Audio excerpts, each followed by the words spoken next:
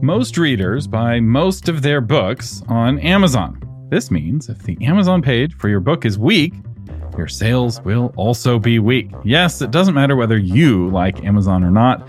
Most of your readers like and prefer Amazon. Your book cover will convince people to click on your book, but your back cover copy and your Amazon blurb are what are going to convince someone to actually spend their money to buy your book. And you only have a few sentences to capture the attention of a potential reader.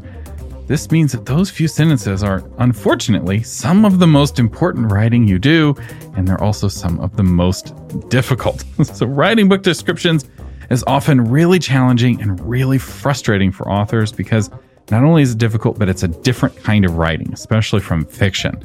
Writing a nonfiction description of your book, making it compelling in just a few words, it's not easy. So how do you make your story compelling in the eyes of readers? How do you make that Amazon page pop so when after someone visits it, they can't wait to not just buy your book, but go on to read it? If only there were a tool that could help you craft compelling book descriptions and make your Amazon page better. Well, there is, and you're going to find out about it in this episode of Novel Marketing, the longest running book marketing podcast in the world. I'm Thomas Umstattd Jr., CEO of Author Media, and this is the show for writers who want to build their platform, sell more books, and make a living writing books worth talking about. And joining us today is a guest who is now an official friend of the show. He's the creator of KindlePreneur.com, which is a website devoted to teaching advanced book marketing to authors. And he's also the creator of Publisher Rocket and of Atticus. Dave Chesson, welcome to the Novel Marketing Podcast. Yeah, thanks for having me. So you rolled out a new feature called the Kindle Book Description Generator. What on earth is that? Yeah. So when I first created the tool, really what it was made was just to help authors be able to craft beautiful looking book descriptions. Okay. And for those who don't know, you can actually use HTML coding to make your book description have bold words, bigger words, bullet points, numbers, all these things. Well, a majority of authors don't know how to HTML code. Some of the authors that do know how to do HTML code, if they make a mistake, for the next day or two, their book has like big letters or all bold because they forgot to close out a code piece, right? This is a situation where a little bit of knowledge is actually more dangerous than no knowledge at all. Yes, it is. I definitely once launched a book where I totally forgot to close a code and half of my book description was missing. And that was a great failure to launch right then and there. So what we did was we designed this free online tool where what you can do is you can put your book description into it, and then you can highlight something and then click a button to make it look the way you want it. And what's really cool is that exactly how you see it there is exactly how it's going to look on Amazon. I mean, we're talking the same exact font, letter spacing, height, space, all of it. There will be no difference. And when you've got it looking the way you want, you just click a button, you get the HTML code, you just copy it and paste it into your KDP dashboard when it asks for the book description. Now, the thing about the tool is that while that's been a go-to for authors, especially as they're about to load up their book description, fact of the matter is that over the years, I've done a lot of coaching. I've been a shopper of many books, and I've constantly seen some really bad book descriptions. Some people think a book description is a book report. I've seen some where people are giving me like 5, 6, 7, 8, 9 different character names. They're almost telling me the entire story. It's like, why do I need to read this anymore? I've seen authors where, and let's face it, we all do this, nobody prepares their book description. They get to KDP, they go to hit publish, and immediately they start writing their book description right then and there. And it's funny is the more that I talk with authors, the more I find that most of us cringe having to write it. We just spent hours writing an entire book, but we can't take the time for like a 200-word brief discussion about the book that helps entice people to buy. Now, over the years, I've created some free PDF formulas, things that help authors to craft a good book description. And we have found monitoring Amazon and analyzing customer interactions with Amazon that there's actually starting to become an almost format, if you will, to Amazon book descriptions. And what I mean by this is that we shoppers, we like the familiar, okay? It's so much easier for us when we know what to expect. It's a pattern. And we found that on Amazon book descriptions, there's almost a pattern, especially in fiction, that is the best kind of format or layout for book descriptions out there. And generally speaking, what this is that you start with a hook. So it's a sentence or two that just grabs their attention. And this is important because when you go to Amazon sales page, they'll only show 2 sentences of the book description, and the person needs to click the read more to see it. So it's really important for an Amazon book description that the first sentence or 2 is really eye-catching.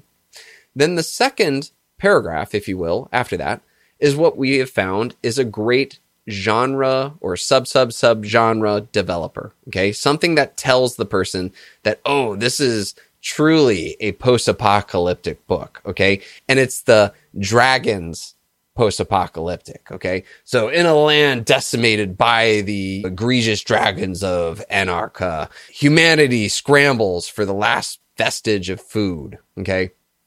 So that paragraph is that. Then the next paragraph is where you start to introduce your protagonist and why the protagonist is special and a little bit about the antagonist coming up or the battle beyond them. The next paragraph we found is that usually you're kind of doing a mic drop moment, that whole, will he win and save humanity or is humanity doomed? And then we finally find that it's really good to tie it up with a whole familiarity paragraph, if you will. And in this familiarity paragraph, it's something to the lines of like, hey, if you love this, this, and this, then you're going to absolutely love this book. And then finally, the last thing, and it's hilarious, but people always forget to have a call to action. And a call to action is where you just tell them, get this book now. Now, we have found that there's a really special thing, and that's great, is Amazon doesn't like you to say things are on sale or a certain price. They get mad about that.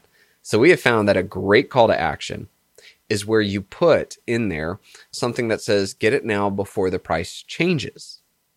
Amazon is okay with this, but what it tells the readers, oh man, I better get it now, not later, because the price may change. So click buy. We actually found that when somebody puts that in there, it increases the chance of buy by 3.6%. Like just that little sentence. Now, coming back to what you were talking about, that's a lot. And even though I've created this PDF that has the structure and explains it and even has examples of where you can click and go, we found that was still a lot. So one of the things my team and I just did was we actually added AI into the book description generator. Okay. So what an author can now do is that they can start typing their book description, and you have to type. This doesn't just create it out of thin air. Okay. You type in your book description. And then you can click the AI button. It's absolutely free for authors to use. And then AI is going to take everything we just talked about and all of its technological advances, and it will take your book description and it will try to improve it. Okay. Now you can look on the left and see the AI improvement or the AI attempt, and you can see what you put in there. And what I found has really helped out authors is that a lot of times the AI has done a really good job, but it's not perfect. And AI never will be perfect, not with our art. However, though, it'll be like, oh my goodness, I love that sentence. Or, oh, why didn't I think of that? And so authors are now using the AI to get like a muse, if you will. And they're copying and pasting and changing. And then the best part is you can hit the AI button again and just continue to polish that cannonball. And we have found that this has really helped out authors. My favorite story is I was just at a conference in London at the Self-Publishing Formula conference. And somebody came up to me and they're like, I was really skeptical about that AI, thing. And I was like, whatever. So I took my book description, I put it in there, and then I clicked the AI button. I printed off both. And I went to my wife and I was like, which one do you like better? And she chose the AI one. I was like, oh, but he still didn't just use the AI. He took from that and he actually improved. And he said that he actually saw an increase in sales. He's really jazzed about it. So for me, this has been really exciting because for a lot of authors, we get writer's block when we have to write our book description. And this can be that easy button to bring in AI to be a muse and help to improve what you've done to make something that you're more proud of. Yeah. And what you're saying about giving you new ways of thinking about it is, I think, most helpful for this kind of writing, because as James L. Rubart likes to say, it's hard to read the label when you're standing inside of the bottle. And yes, you know too much about your book to write the description, and you're too close to it. The characters are like your children. You love them all the same, and cutting a character from the description seems like it's this terrible tragedy. Whereas AI has none of those qualms and doesn't know as much about your book as you do, which for helping you with writing the book is a bug. But when it comes to describing the book to a stranger is actually a feature, because you don't want to get into the nitty-gritty details. And so getting that outside perspective, being able to see what the label looks like, and you're like, no, that's not right. But that is a cool phrase. I'm going to take that phrase and I'm going to build off something off of that. I can see that helping create a really good description. Now, this formula you walk through about, opening with the one thing and then having the genre connection and closing with the call to action. Does the AI build out that formula? How does that work? It will, actually. So my programming team didn't just go in and just send a script to ChatGPT of like, hey, can you improve this book description? It actually is an insane amount of queries and programming that tells it specifically, this is what you need to do here, this is where you need to focus, and it breaks it down. And what we found is just that ability to automatically apply the formula has really improved a lot of book descriptions out there. Like I said in the beginning, a lot of times I've seen authors that make one giant block of text, one paragraph, and they put too many things in there and they don't break it out. They don't have a call to action. They don't have a hook in the beginning. And it really is just a 300-word book report right then and there. And so if you're that person just putting it into the system, it will break it out into something that is so much more marketable than what you gave it. And the best part about this is anybody who's using this now, you don't have to study and learn and figure out these things. You just put in your description and then let it roll with it and then add your mark, make it where you're proud of it and excited or happy about it, and then take from there and go from it. But like I said, I just wish this thing had been around when I first started writing because, And it's relatively low risk, right? Because if they take their description and they put it in there and the AI version is worse or they don't like it as much, it's not like it's getting automatically added to the Amazon page. You have to personally copy and paste it into the Amazon page, which you're only going to do if it's worth doing. Right? If it's not better, you're not going to do it. And so why not give this a try? Because if you can increase the conversion rate of your Amazon page, it will increase the conversion rate of all of the marketing that you're doing that's resulting in someone landing on the Amazon page, right? Even in-person marketing. There's a certain kind of person who will come to your booth at an event and then pull out their phone to buy your book on Amazon because they are just that much in love with Amazon or they want the Kindle version. And if your page is stronger, even your in-person marketing will be more effective. I like to call my Amazon book sales page my landing page, okay?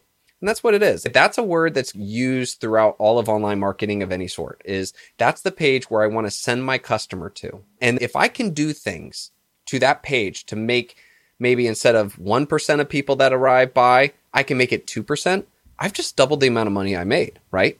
So a way to take it is that the Amazon landing page is here. All of the other marketing tactics you do from Facebook ads, Amazon ads, just Amazon sending you people, your email list, whatever, all of these marketing tactics, those things take people and bring them to your landing page, aka your book sales page. And so let's say all of your tactics bring in 100 people. If your page converts on 1%, then that means you only made one sale.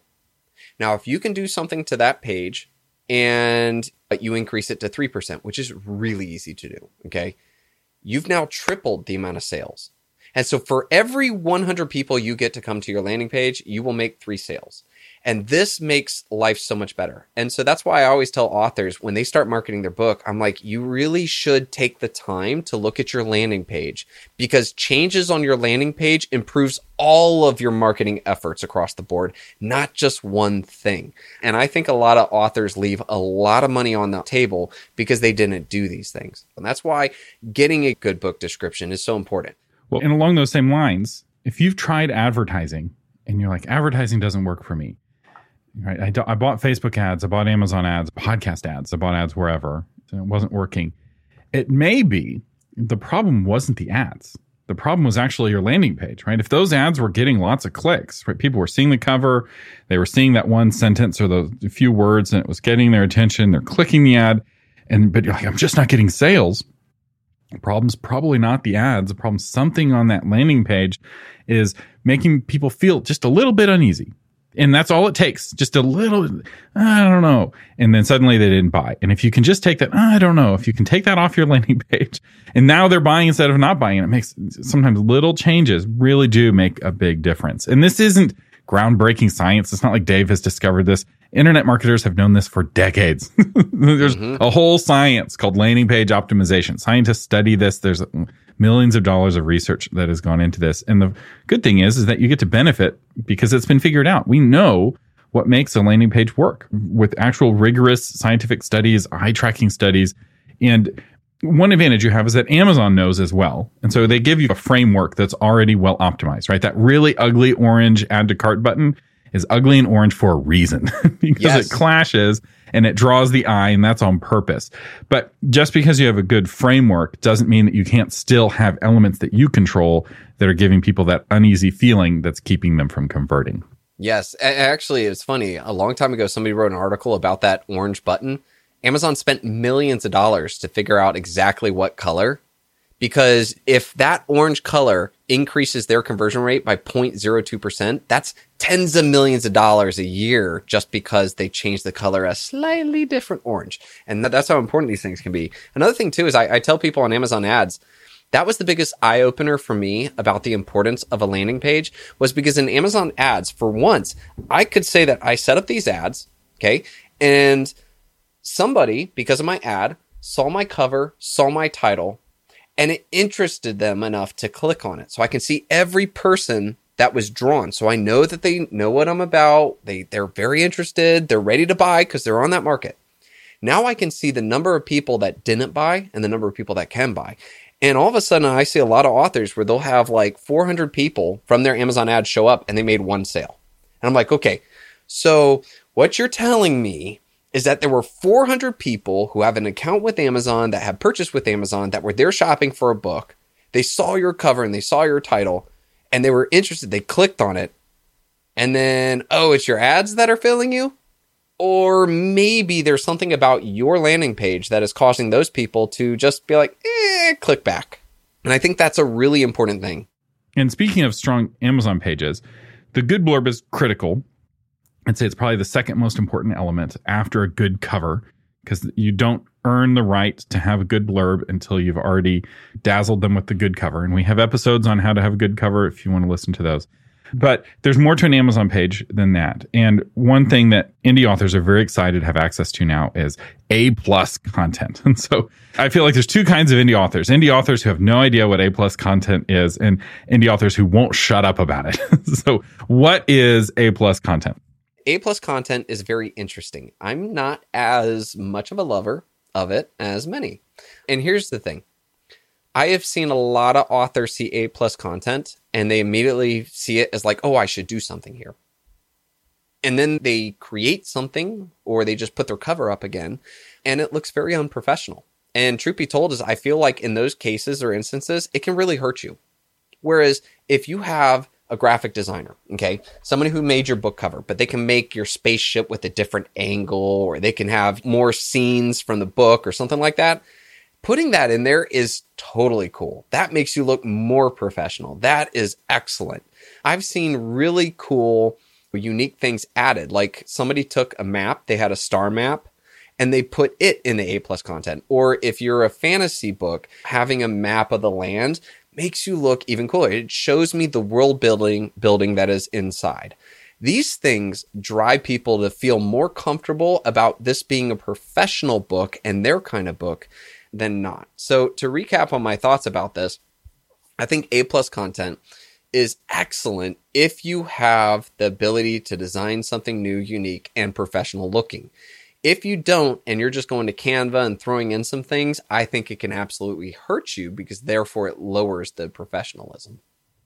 Yeah, this is what we call the MySpace effect. A+ content allows you to add a rich, lots of graphics section to your book page called From the Publisher. And so as the indie publisher, you can put that section on the Amazon page and you can put whatever you want within reason, right? There's some guidelines in terms of content. But just because you can put dancing unicorns behind the text doesn't mean you should. And this was what killed MySpace back in the day, was that they gave the teenagers using MySpace too much control over the look and feel of their MySpace pages. And they used that power poorly. Mm-hmm. So Facebook came around and said, we're not going to let you change anything. It's this regimented, rigorous corporate style. And compared to MySpace, some pages of which were unreadable, right? Someone would have pink text on a purple background and the contrast was really low. And it was a really terrible experience, but it was expressing their true love of pink and purple or whatever. Facebook said, nope, it's black text on a white background and photos. And Facebook beat MySpace. And so I think this warning from Dave is important to hear, because if you can't afford to pay your designer more, and it may be as much as you paid for the book cover, or maybe a little bit less, depending on how many assets they're having to create, it's a great opportunity. But if you just throw something together on a budget, it may be worse than just the text. Because if you just keep black text and it's well written, you have the Facebook protection, right? You look just like all the other books. And if you have something really professional, you get an advantage. But if you have something really amateur, you get a disadvantage. And I think one way to find out is I would be advertising before you do the change, so you can see what your conversion rates are and how well the ads are working. And then add your A+ content and see if those ads become more effective or less effective. And then you can know scientifically if the A+ content was helping or not. And if it wasn't helping, you can revert back to the safer, but also less potential upside, just plain text version of your page. Exactly. Yeah. I love the Amazon ads component to that, because I get to see how many people Amazon sent there, and then I can see how many converted. And then if I change something, I can see if that actually changes it or not too. And so there's a lot less guesswork. Now, I'll tell you though, you might not have expected this, but do you know what my favorite little hack is for the Amazon sales page? I think it is the editorial review section. Nobody touches it. So the editorial review section is your blank canvas to pretty much write anything.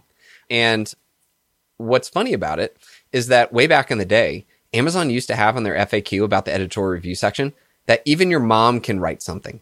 This is your moment to be able to put just about anything up there. If you've won an award, if you've been nominated, put that right at the top. But here's the best part, and this is why so many authors don't do it, and yet I'm going to tell you it's super easy for anyone listening to take action and see results big time, okay?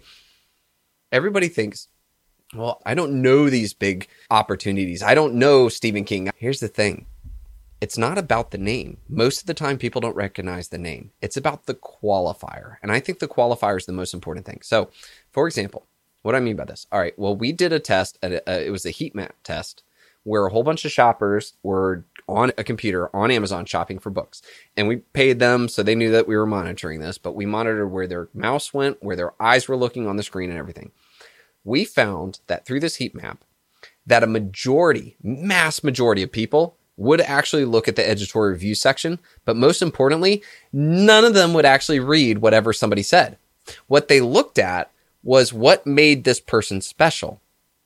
And so why this is important is because, especially in fiction, everybody listening probably knows at least one other author in their genre that has hit bestseller status in Amazon at some point. Now, but you may say to yourself, well, okay, but nobody knows that, not being mean, but maybe nobody wouldn't recognize that author. They're not super famous. That's not the point. The name's not the qualifier. The international or multi-best-selling author in name your genre. That's a qualifier. They might not recognize that author, but they will recognize that qualifier. And they'll say, oh, wow, other big authors in this genre talk about this book or this author. And that makes them feel even stronger to the book that this is professional and this is probably a good buy. And so I tell authors every time, I'm like, you can find 5 authors in your genre that have a qualifier. In nonfiction, I tell people, look, if you're talking about weight loss, or there's some doctors you know. Come on, find a doctor that has something to say about what you're doing. Or find a professor. And that qualifier, PhD and such, MD, these things translate well. They might not know that particular doctor or that particular professor. But like I said, you don't need to know somebody famous Just find and take some time and think about a qualifier that's out there. And so that's why I tell everybody, take a second, really go to your editorial review section and take advantage of that amazing canvas.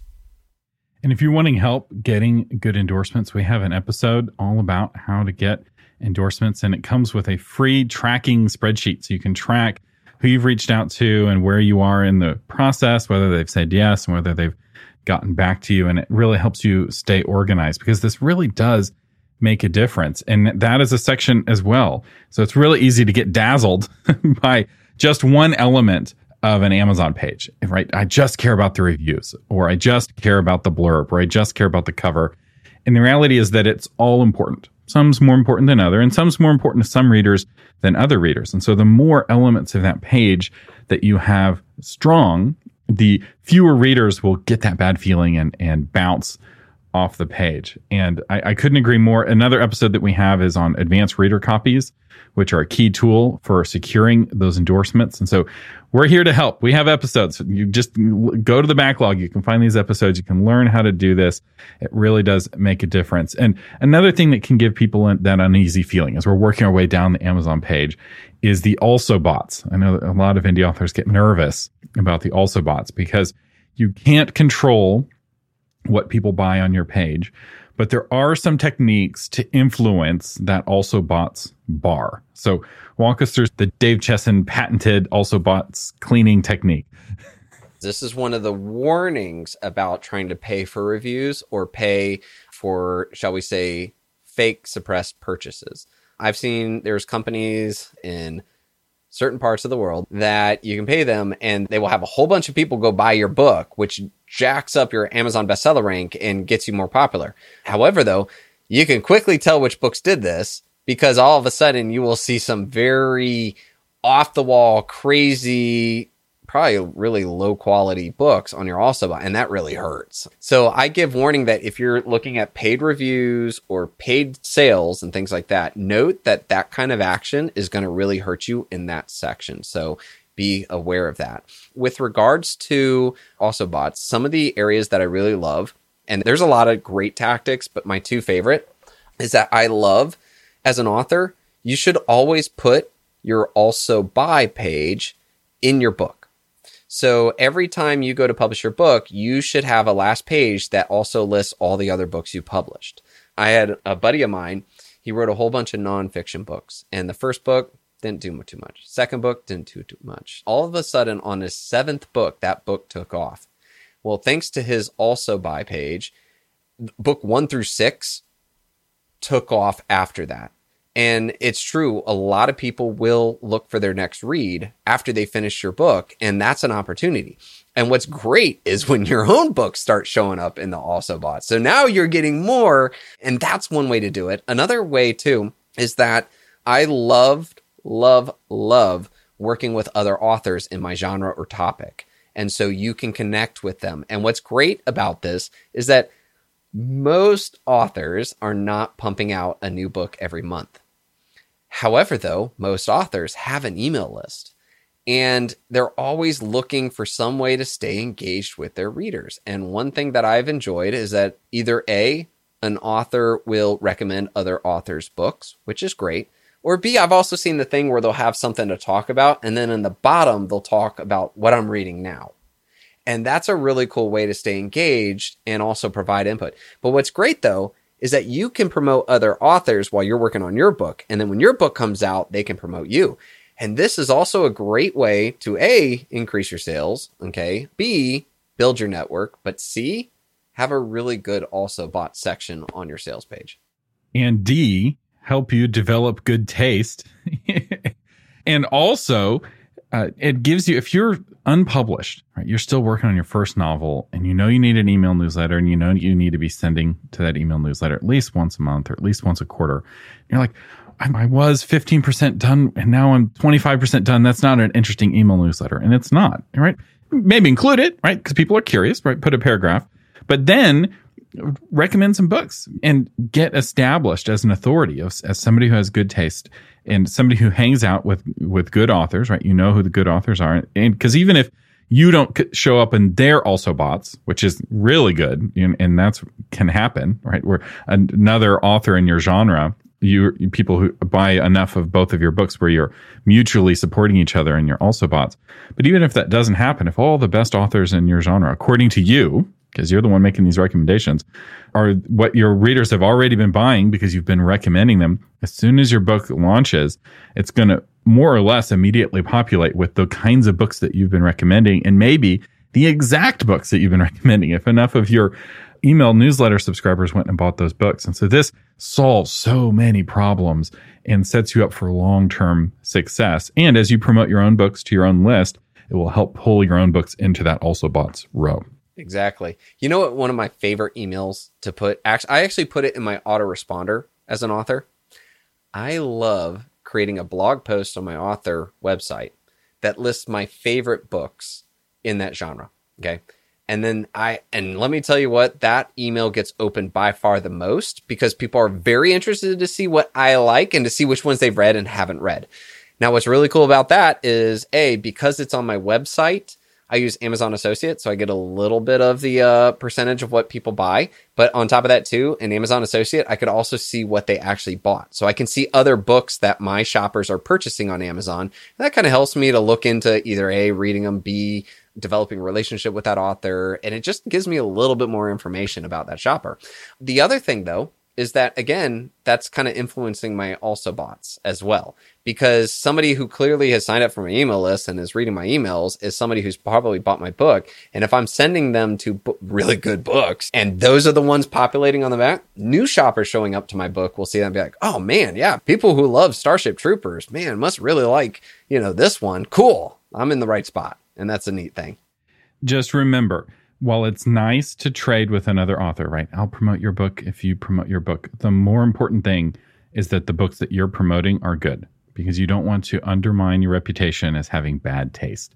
It's tempting to be like, I'm going to partner with every author who wants to partner with me, and I'm not going to read their books. And that's a mistake, because that puts you in the community with all the people who are doing the minimum amount of work. And you don't want to be around all the lazy authors who are looking for the shortcuts. You want to be with the hardworking winning authors, right? You want to be with the winners, not with the losers. And you want to demonstrate that you have taste, which means that you do need to read the book. And so this technique that Dave's talking about only works if you've read the books and those recommendations are good.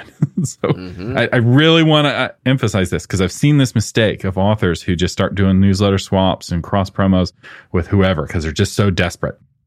And there is no perfume called desperation.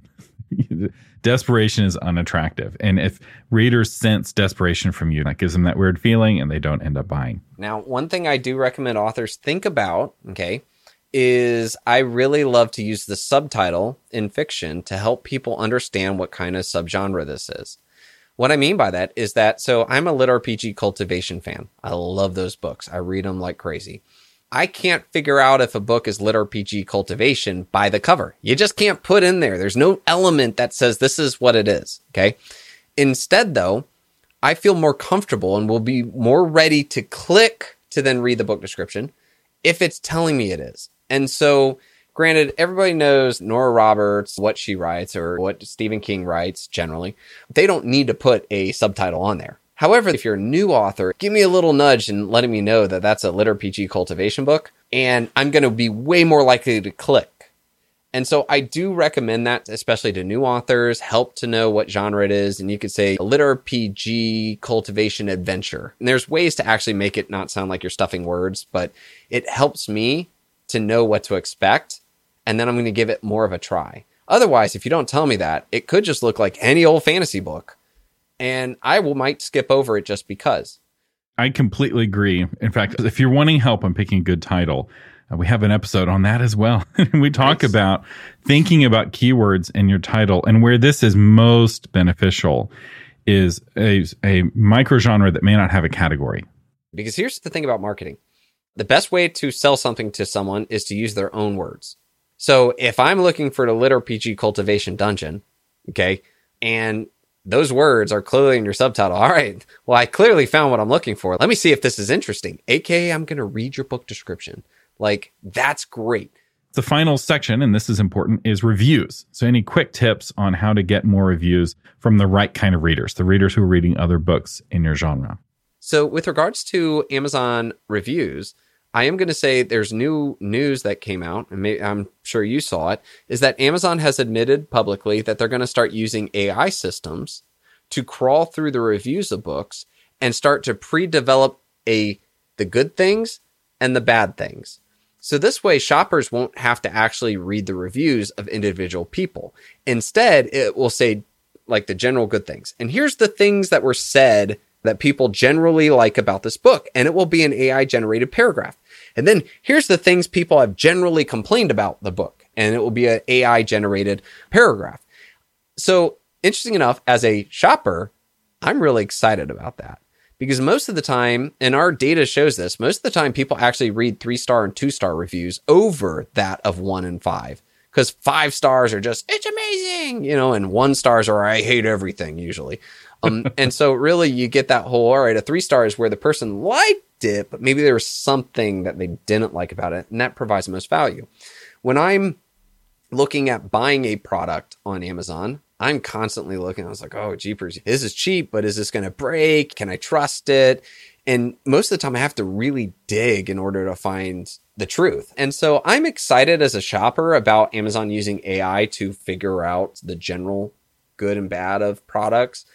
As an author, I'm hesitant / worried about how they handle it. So if I am a 4.9 out of 5 book, okay, in terms of my rating system. And maybe that 0.1, it's just people who didn't get the point, all right? Or they're just off. But there's only a little bit of it. Is Amazon just going to keep the bad blank? Or is Amazon going to bring this really ridiculousness right there in the forefront? As if they're equal. And I worry as an author about shoppers reading that one little thing and be like, oh yeah, I don't like that, and moving on, even though it's just a couple of jackwagons that got it wrong, that didn't understand. Or my favorites are when they admit that they didn't read the book. However, and then what if Amazon takes the however and puts it up there like that's real? So I'm a little excited as a shopper, a little hesitant as an author. And I will say, very likely, Amazon's going to pull of those negatives, not just from Amazon reviews, but also from Goodreads reviews. And so just keep this in mind as you have a launch team, as you're encouraging people to leave reviews. You want to make sure you're sending some people to Goodreads, because if you're sending all your fans to Amazon and all your haters are going to Goodreads, you're going to end up with a very different scoring between the two sites. Dave, Chesson, do you have any final tips or encouragement? One last thing that I'll give as a tip that I love to do. And I think it's really important because we were talking about setting up people for success when they move on into your landing page. Your cover, your book cover, I think a really fun thing I like to do is I will take the book cover, all right, and I will remove a subtitle off of it that might tell people what it's about. And I will shrink it down to the size it will look like on Amazon. And then I will print that off and I will hand it to somebody and ask them to tell me what kind of book they think this is. It's a fun little exercise, and hand it to people who don't know what type you write. You will be surprised how many times there's a misconception of what you write, and it helps. One of my favorite little examples of this was somebody had a book cover, and it was supposed to be a retro typewriter on it, but when you shrunk it down to the size, it looked like a toilet seat. Because the typewriter had like this U thing, so they thought it was a toilet seat. And that was like, whoa. They were trying to be cool with this retro typewriter, and here they were personifying a thing that they don't want attached to their book. Another time was that somebody had this, and this is actually a semi-famous author, but they had a book cover where it was the shadow of a cowboy standing on a hill, and in the background you could see what looks like fireworks, sort of. And the title was just a single word title. But based off of that, because it was shadowy, and you shrink it down to the size, they don't know if it's a Western, modern Western. Was it Civil War? Was that a general up there? Were those fireworks? Were those ramparts? Unless you knew who the writer was, there was no way you could tell what this book was, what genre it was, what setting it was, what main character it was. And if that author had taken this and walked around to people and asked, they would have realized, oh my goodness, nobody can tell what genre this is at all based off of my single word title and this very ambiguous cover. I love that little test, and I highly recommend just take that and see what people say. It is so important for your cover to match the genre. That's one of the most important things for the cover to communicate, because people read in certain genres and they don't read in others. Right? I don't know anyone who reads in all the genres. In fact, people typically have really specific preferences even within the genre, right? I read lit RPG, but I only read progressive lit RPG. I don't read that terrible cultivation stuff. How could somebody read a cultivation lit RPG? Oh, those people have no taste. I have the good taste, right? And there's warring factions like I'm Ford, you're Chevy. And you've got to communicate honestly, because not only does this help increase your ads and your click-through rate, but it also increases your reviews, right? Because if your book looks like by the cover that it's a certain kind of book, but it's really another kind of book, right? You look like a cozy romance, but turns out you were an erotica. You're going to get some negative reviews there. Or even in just romance in general, how your cover is dressed, or the character in your cover is dressed, as well as the positioning, the eyes, dictates how steamy it's going to be. If you get that wrong, and I think I'm getting hot and steamy, but I get school marm, I'm going to be mad and I'm going to leave a bad review, right? So yeah, absolutely. Take that cover, see what people perceive it to be that don't know what you write. And a lot of times you're going to be surprised at what sticks out or what direction they take the book in. And that's some key information. Well said. The one thing we didn't mention is categories. You also want to be in the right category and you want to have the right keywords. And there just happens to be a tool to help you do that. It's called Publisher Rocket. I know most of you already have Publisher Rocket. As I like to say, Publisher Rocket is like your left eye. K-Lytics is like your right eye. Either one take you from blindness to seeing, but both of them give you the full perspective. And I know most of you already have both of those, but if you don't, you really need to check out Publisher Rocket, and we will have a link to Publisher Rocket in the show notes. It's just an incredible tool to help you optimize your Amazon page even more. But you don't need Publisher Rocket in order to try out the Kindlepreneur book description generator. We'll have a link to that as well. Check it out. The worst thing that'll happen is that nothing happens and you wasted 5 minutes. But if you can increase that conversion rate, it can really change the trajectory of your whole career. And that's worth a 5-minute try. So Dave Chesson, thanks again for coming on the Novel Marketing Podcast. Absolutely. And thanks for having me. And a special welcome to our new July patrons, Gemma Sizemore Drudge, Sandra, Jesse, Dee Dee Finder, Aaron Casey, Alice McVeigh, Faith Bloom, and Jonathan Wilson. Thank you so much for your support keeping this podcast on the air. We couldn't do it without you. The Novel Marketing Podcast is a production of Author Media. Our guest today is Dave Chesson. Our producer is Lori Kirstein. Audio engineering by William Umstadt, and the blog version is crafted by Shauna Lettler. You can find that blog version as well as links to everything we talked about today at authormedia.com/381. I'm Thomas Umstadt Jr. saying thank you for listening and live long and prosper.